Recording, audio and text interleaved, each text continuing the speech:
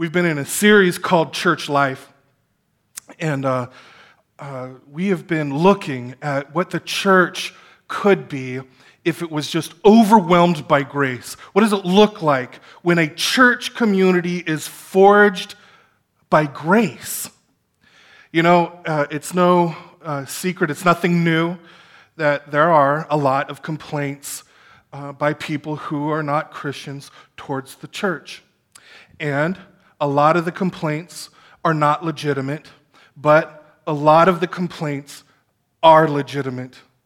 When church people are less than gracious, when they're less than welcoming, when they're less than loving, it undermines the mission of the church and what God's called us to do.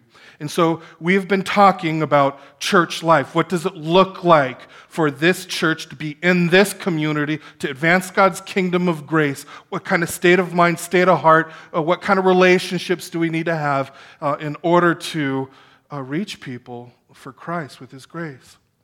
I have learned that churches do not just drift into this. It does, if anything, we drift away from it. And so we want to make sure that we're deliberate when we address our place in our city and the calling that God has put on our church. Now, it is important that we all examine our hearts in this, and we're going to do that again this morning. And to start, I want you to think of a particular friend or family member, if you're a Christian, a friend or a family member in your life. And when you think about them, you think, there is just no way he is going to find Jesus. Can you think of somebody in your life, maybe, where you think there's just no way? Or, for those of you who are not Christians, you might look at a friend who claims to be a Christian, and you might think, that guy claims to be a Christian? I mean, he's still just so messed up. I mean, I think I will pass on this Christianity stuff because apparently it doesn't work. Anyone come to mind? You're like, yeah, you Matt Ortiz, right? I don't blame you for thinking that God's still definitely working on me. But then there are others of you who know better from personal experience. Your life has been drastically changed. You didn't want to have anything to do with God. You didn't want to have anything to do with church people. And you were thinking, you know what, this made-up God and all his Christians are self-righteous, judgmental idiots. Maybe at that time you were suffering in a broken world and you were just angry. But then, out of nowhere, you experience supernatural grace. Out of nowhere, you experience supernatural love. And a switch flipped in your heart, in your mind, and God's truth became precious to you. And it was life-giving for you. A relief that you've been longing for washed over you, and you were filled with hope that you could change, that your life can change. I mean, you were hit with the power of the greatest news that you ever heard. That Jesus lived for you and died for you to save you and to change you. And then you join the calling of so many others who are still in process of being renewed, and you're encouraging each other in this good news. And now you see that Jesus and his good news of who he is and what he's done, also known as the gospel, you realize the gospel can change anyone. Anyone. Because you realize it's all of grace. That's what you experienced in your life. And you don't have to pretend like you're better than you really are. You know that God loves you just the way you are, but he also loves you too much to let you remain as you are.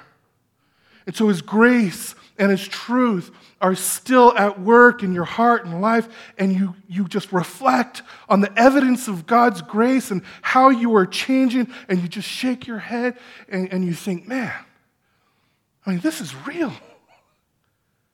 I mean, if God can change me, he can change anyone.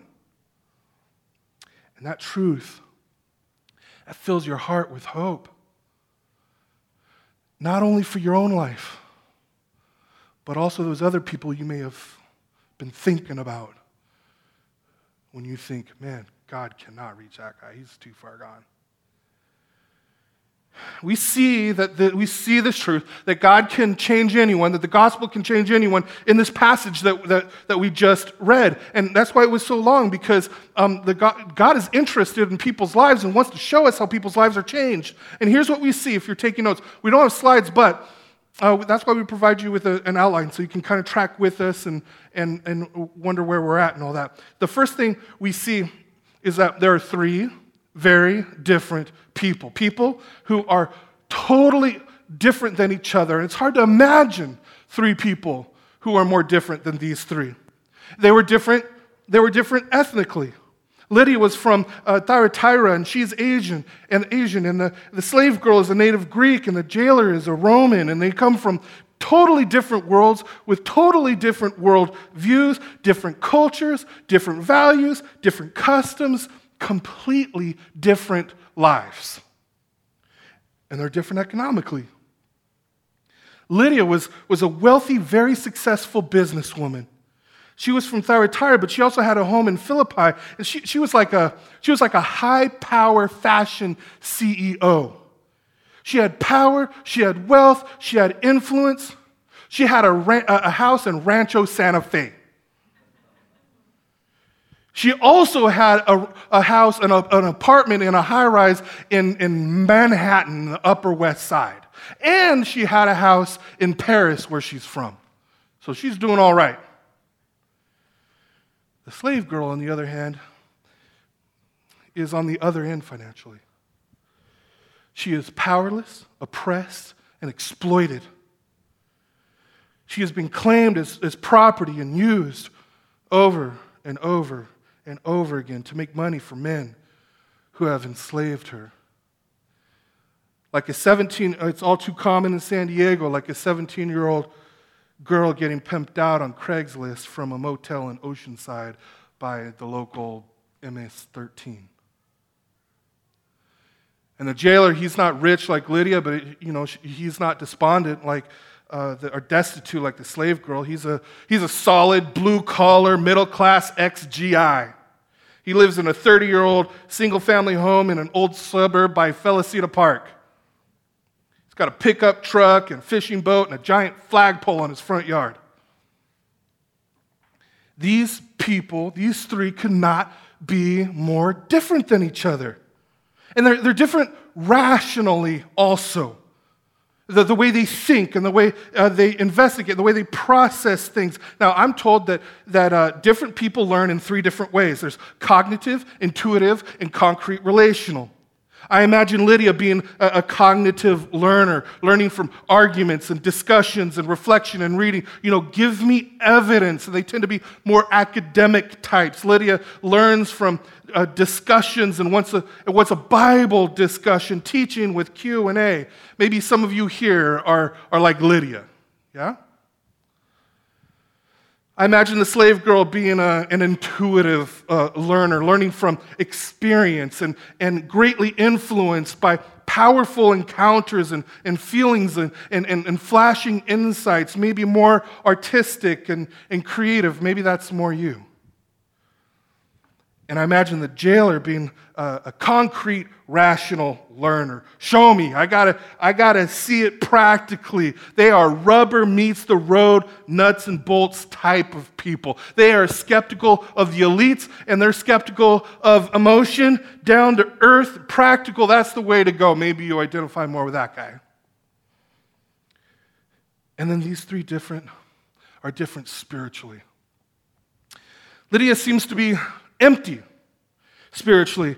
She's made it in the world's eyes. She's successful in her business. A great achievement for anyone, but it was even more difficult in that culture if you were a woman. And it says Lydia in verse 14 was a worshiper of God, a convert to Judaism, even though that she was a Gentile. And any Gentile who would leave their roots and seek God outside of their family and outside of the community would be empty. She succeeded in her profession. She was wealthy and respected, but she knew that something was missing. And the slave girl, she was absolutely in despair spiritually. I mean, she's out of control. In verse 16, it says that she had a spirit of divination for fortune telling. And I learned, I never knew this before, that a literal translation says that we met a girl with the spirit of a python. I never heard that before. A serpent. In Delphi, in Greece, there was a famous temple of Apollos where the oracle of Delphi lived, and he made pronouncements and predictions about the future, and the temple where he lived was said to be guarded by a python. And so in those days, if someone was like this girl, kind of manic and talking in different voices and made predictions, then the people said that they had a spirit of a python. And her parents couldn't handle her. And she ended up in slavery. Verse 17, she followed Paul, crying out, "These men are servants of the Most High God." And Paul would remember that phrase, Most High God, from Isaiah 14. The exact expression the devil used when he spoke enviously of God. When Lucifer becomes the devil, he says, "I will ascend to heaven, and I will raise my throne, and I will make myself the Most High." So this slave girl, she knows God, but she knows God through evil. And she is in total despair and completely hopeless. And then the jailer, he doesn't know God at all. I mean, Lydia knew something about God through the Old Testament. The slave girl knew something about God through evil. And here the jailer knows nothing about God with no interest in religion whatsoever. So, I mean, that paints pretty a vivid picture. Three people, totally different, ethnically, economically, rationally, spiritually. And yet, God reaches each of them. If you're taking notes, that's your second point. God reaches each of them. And he comes after each of them in different ways. Ways that are personalized to who they are and where they are. God comes to Lydia through her mind, comes to the slave girl through her heart, and comes to the jailer through practical experiences. Now look at Lydia. She has been studying the Bible, but she was confused. She knew that she was supposed to obey God, but she was confused because she also knew about the sacrifices in Scripture, that somehow someone would be a sacrifice, a substitute for her. So she kind of picked up on that, but only vaguely. She was trying to save herself or get the life that she thought that she needed through her own morality, through her own obedience, through her own performance, and it left her empty. So Paul shows up and gives her a Bible lesson. And what happened? Verse 14, it says, "The Lord opened her heart to pay attention." And a literal translation would be more like, "The Lord opened her heart to get it." To get what? Well, Paul would show her that every substitute in the Old Testament, every hero, every champion, every slain lamb points to Jesus. He shows her that Jesus is the substitute that she's been reading about in the Old Testament, that she's been looking for, that this Jesus lived the life that we should have lived, and he perfectly obeyed the law, and then he went to the cross and died the death that we should have died for our sins, and then Lydia got it. Her emptiness was over. Her heart was filled with love and appreciation and wonder for Jesus. God approached her with a Bible study, biblical truth, arguments, discussion. And then there's the slave girl. She's wild. She is out of her mind. And so Paul doesn't say, hey, simmer down. Let's have a Bible study. He doesn't do that with her, does he? Verse 17, she followed Paul, crying out, "These men are servants of the Most High God who proclaim to you the way of salvation." Unlike Lydia, she actually knew that Jesus was the way of salvation, but she hated him. Now, why is that? If she knew that he was the way of salvation. I'm not totally sure why or how to explain it, but I've seen this over and over and over again in our day. I've talked to so many people who they are just hurting. They are just miserable. They have been sucker punched in the back of the head by life, and they are just crushed by suffering. And they are absolutely furious with God. And they will acknowledge that relief is found in Jesus, but they're just too angry from the pain. And they'll say, I just don't know that I can trust God. And then so they seek relief in ways that enslave them even more. I see this on a regular basis. And this leads us to the jailer. You know, when the slave owners realized that their income stream had dried up, they provoked a race riot. The authorities have Paul and Silas beaten with billy clubs. They send him to prison and tell the jailer to guard them carefully, but he gets excessive. He puts them in stocks designed to be a form of torture where your legs would be stretched out as far as possible and then locked into place. And it caused extreme, painful strain and cramps. And you know what? He wasn't even told to do that. He's just a brutal, angry, racist man. But then God confronts him with the shocking testimony of lives that were radically changed by the gospel. First, the jailer hears Paul and Silas singing songs in the night. These men have been arrested, beaten, thrown in jail, tortured. Tomorrow they could die. I just saw again a couple nights ago that footage of Rodney King just getting hammered relentlessly. It was like that.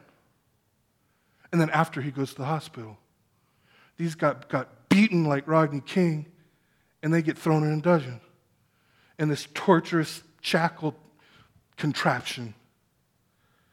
And now they're singing? Songs of joy in the middle of the night? And he's never heard anything like that.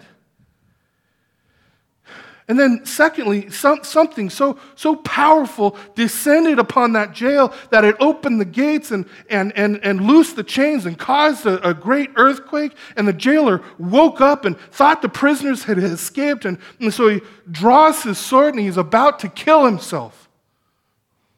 Why was he going to do that? Well, the law said that if you lose a prisoner, you lose your life.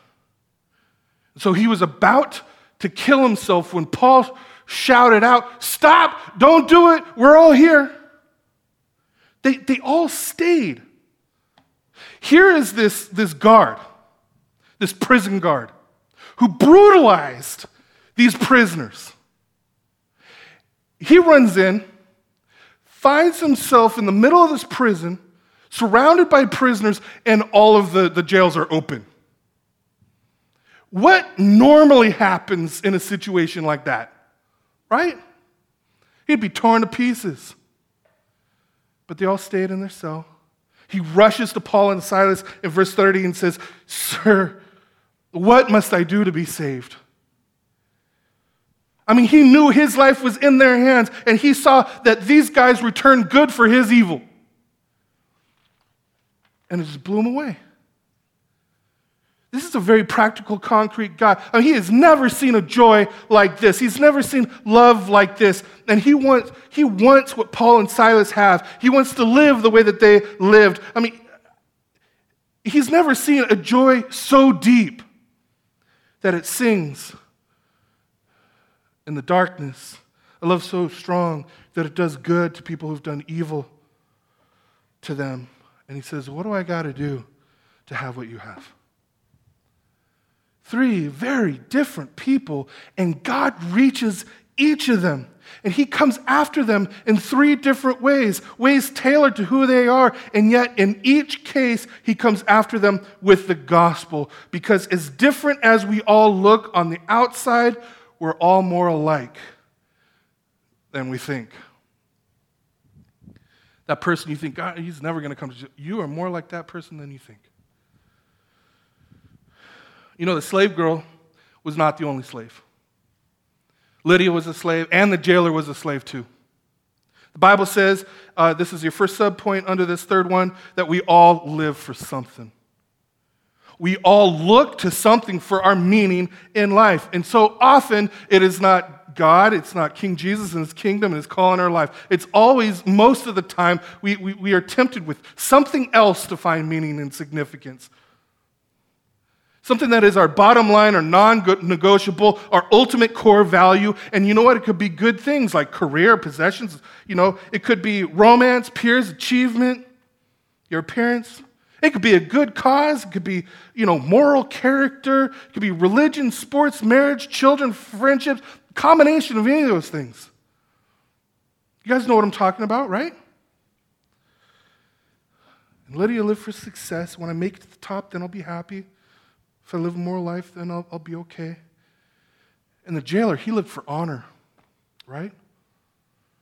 When I fulfilled my responsibility, then I'll be satisfied. We all live for something. And that means that we're all slaves. That's your second subpoint there. Whatever you live for will control you, whether you think so or not. It enslaves us with obsession. Since, we have to have it. And we stay awake at night thinking about that. Guilt if we fail to achieve it. Anger if someone blocks it from us. Fear if it's threatened. Despair if we lose it. And if we get it, we're left empty. Lydia was a slave, driven to achievement, but it left her empty. The jailer was a slave. And you know what? Lots of jailers lost prisoners, but they didn't kill themselves.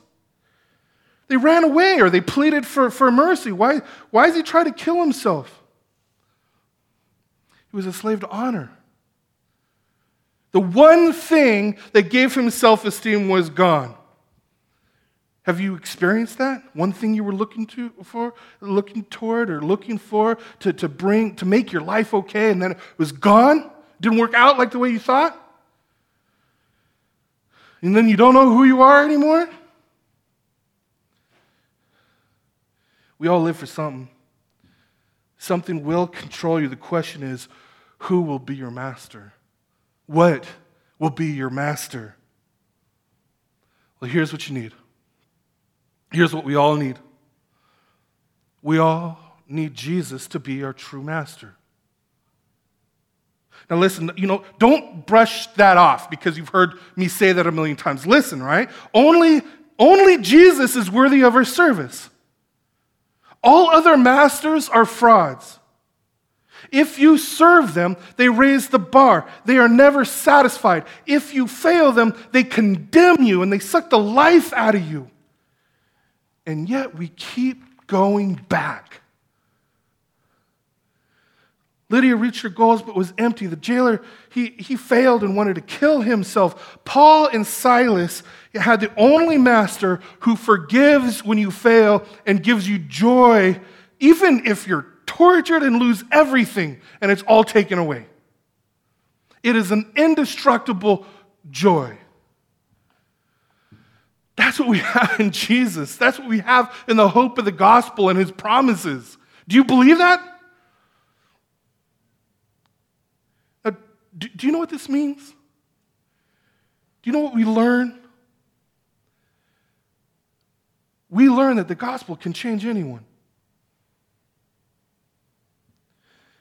Becoming a Christian is not a function of nationality, class, ethnicity, race. Christianity is not just for the ambitious. It is not just for the impressed. Christianity is not just for the rich. It's not just for the poor. Christianity is not just for Americans. It's not just for third world countries. Christianity is not just for conservatives, not just for liberals. The gospel is the power of God for salvation for everyone who believes. From every tribe, tongue, and nation. And the gospel brings people together like nothing else can. You know, when I visited the Kibera slum in Nairobi, I didn't feel like I belonged there. Imagine that. But then I met some local Christians. You need to go to the Kibera slum sometime and meet some other brothers and sisters in Christ. Because as out of place as you feel, surrounded by people who are nothing like me, you meet some Christians, and then there's a camaraderie from having the same king of the same kingdom. And you know what, and here in Escondido, you know, I've been here almost 5 years, I think. And I'm from closer to the border, closer to the downtown city and national city, and Escondido, it's diverse, but I realize that Escondido kind of quietly segregates itself. That's just been my observation. That's what I see over and over again. And yet I see crossover among Christians. At least more potential for it. Paul, he used to be proud to be an elite, religious, male leader looking down on women, slaves, and Gentiles. But then he met Jesus. And everything changed. And he started planting churches among vastly different cultures, among different people around the Mediterranean. And he considered them to be his family, to be his brothers, to be his sisters. That right there is the power of the gospel. And then finally, we learn that the gospel is the solution that we need. Whatever else is going on in your life that is dark, whatever else is going on in your life that is painful, only the gospel can make you sing in the darkness. And you know why? Because if you get the gospel, if you know who Jesus is and what he has done and what his promises are, and you see the track record of evidences of God's grace in your life, you know that if you have absolutely nothing that this world has to offer, but you have Jesus, you know that you have everything. Everything. That means that you can suffer great pain and you can suffer great loss and still be able to sing in the darkness. In fact, when you are singing in the darkness, it's probably the only time you have the perspective you need to press on. Nothing gives you relief like worshiping God for his grace. And guess what? When you get that, when that has a profound impact on your heart and life, and you find that you have a joy indestructible regardless of what's going on in your life, guess what? God uses you, works through you to draw people to himself, to draw people into his grace. Thomas Chalmers, I'll finish with this. Thomas Chalmers was a prominent Scottish minister of the early 1800s, and he says, the only way you feel like you're enslaved to a master, right? Where your heart longs after something that is enslaving you.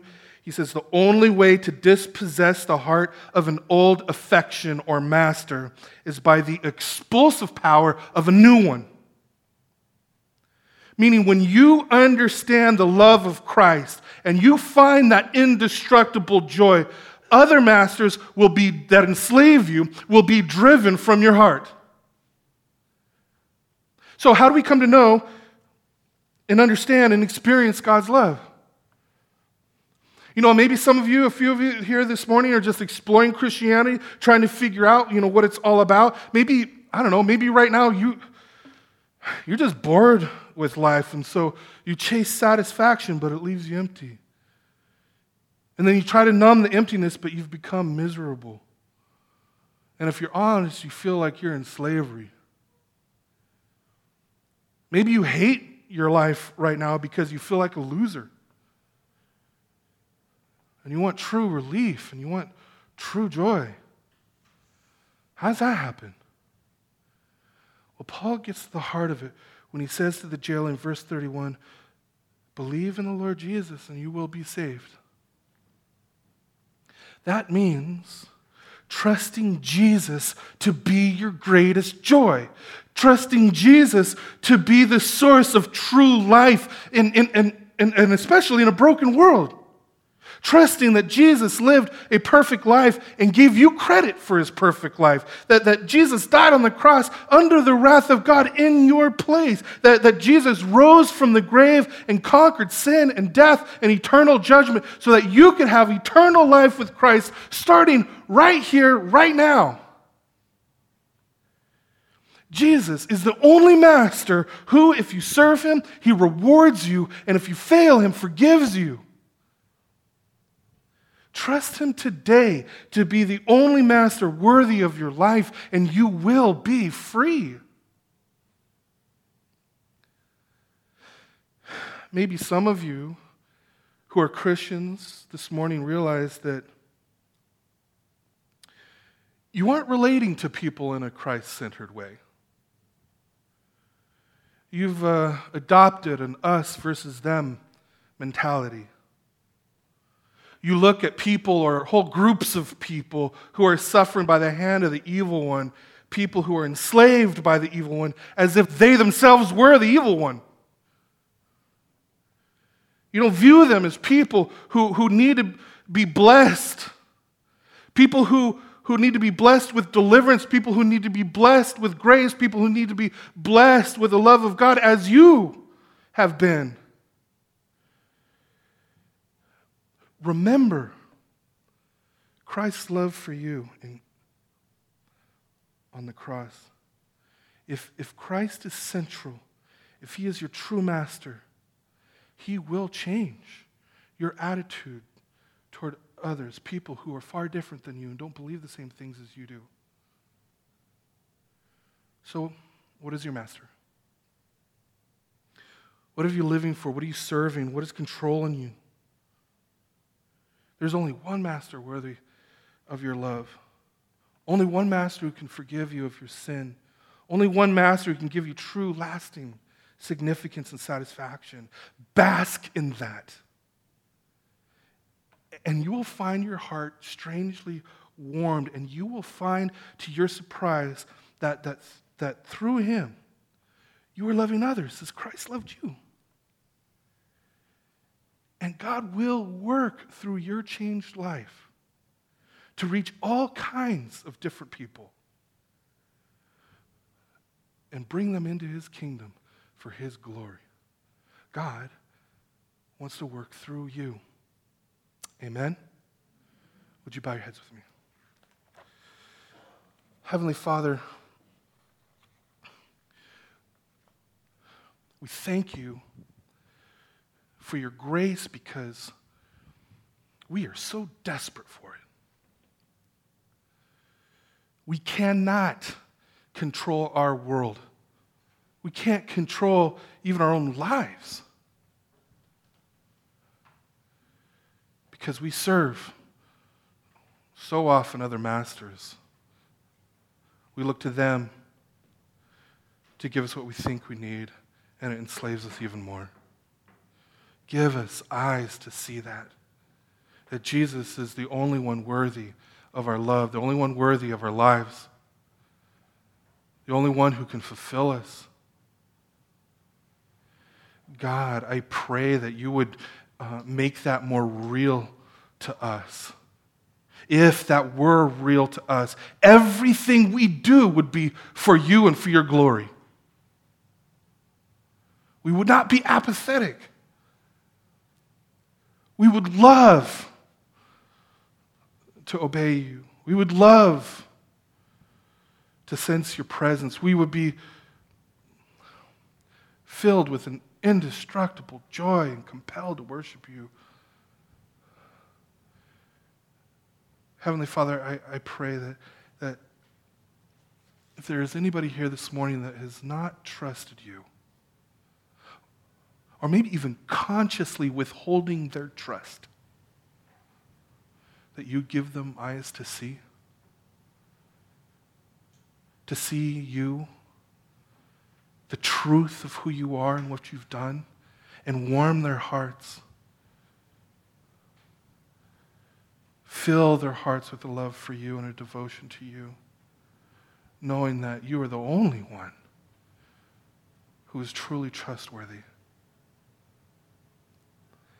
God, for those of us who are Christians and those of us who have forgotten your grace and have become ungracious toward others, would you forgive us?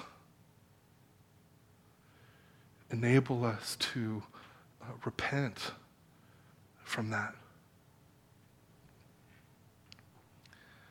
God, I pray that you would make us gracious towards others and that you would enable us to represent you well to our neighbors in word and deed. We pray that you would use us in that. We pray that you would make us to be a blessing to our city, to see our neighborhoods and our cities renewed. We pray these things in your name.